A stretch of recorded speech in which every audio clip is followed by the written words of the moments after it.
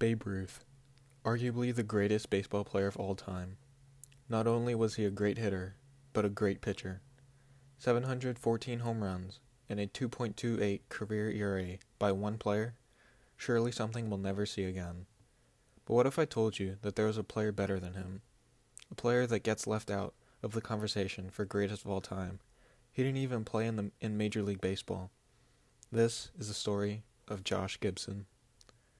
Josh Gibson was born on December 21st, 1911 in Buena Vista, Georgia.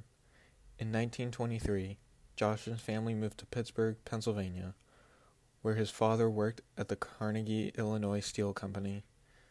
Josh originally wanted to be an engineer. At age 16, Josh got his first experience playing baseball, as he played third base for a team sponsored by Gimbel's Department Store. From there, he was recruited by the Pittsburgh Crawfords, one of the top African-American semi-pro teams at the time. However, Josh continued to work at Gimbel's, but still practiced baseball. In the summer of 1930, Homestead Grays catcher Buck Ewing injured his hand, and team owner Cumberland Posey went out to find a replacement. Gibson was in the stands, and Posey invited him to join the team, which he did. Before we get into Josh's pro career, I need to clarify how the Negro Leagues worked. The pro teams found it more profitable to schedule a few league games and play more games against other semi-professional teams.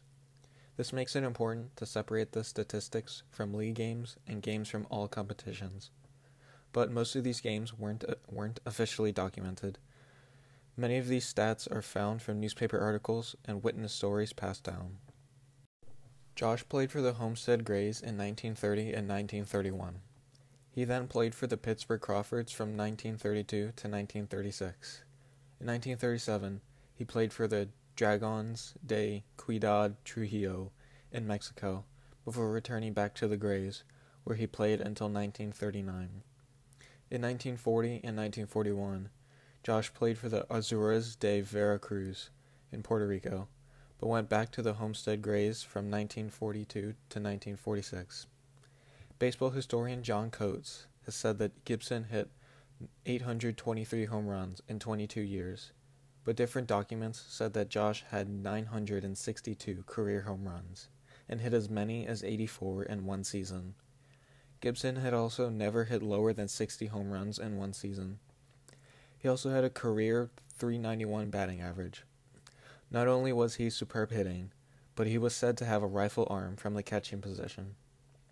Josh won the home run crown in the 1932, 34, 38, 39, 42, 43, and 46 seasons.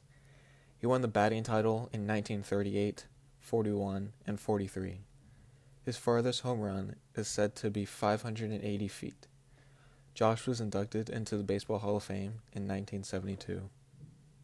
Josh passed away at the young age of 35, but his legacy on the field will live on. Josh is, in my opinion, the best slugger of all time. We will more than likely never see a player that both hits and fields as well as Gibson did. It's very unfortunate that he never played in the major leagues due to the opinions of African Americans during that time period, but we can only wonder what kind of damage he would have done.